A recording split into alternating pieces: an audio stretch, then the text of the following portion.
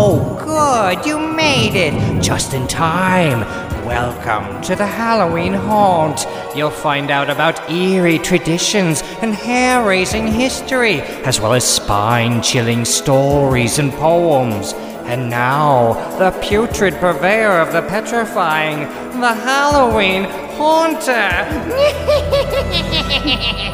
Considering the volume of contributions Ireland has made to Halloween, it is only fair that we revisit the subject of monsters that the land of Ire is known for.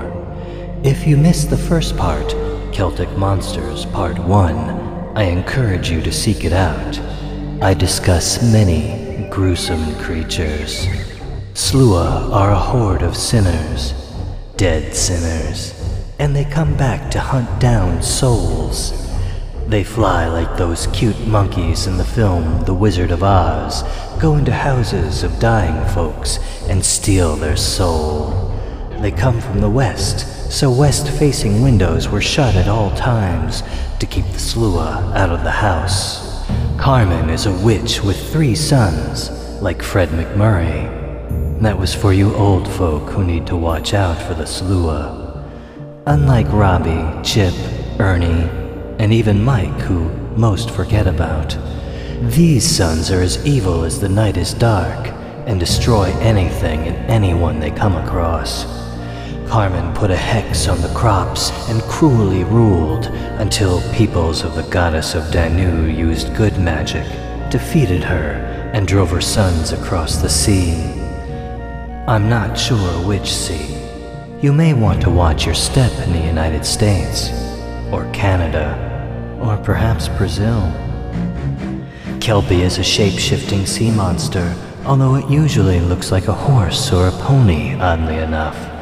It gallops around Ireland, trying to trick ladies and kids who don't notice the drenched mane into a ride.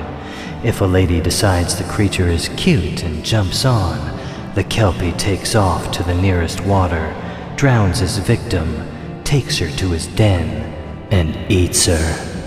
Sometimes he's a handsome man like Liam Neeson. Does Liam have kelp in his hair? That's how you can tell if he's a Kelpie. The questing beast is a hybrid. He has the head of a snake, a leopard's body, except his, backside, which is like a lion, and a deer's hooves. His cry sounds like the bark of 30 dogs. Many knights came after the questing beast, including King Pellinor back in Arthurian times.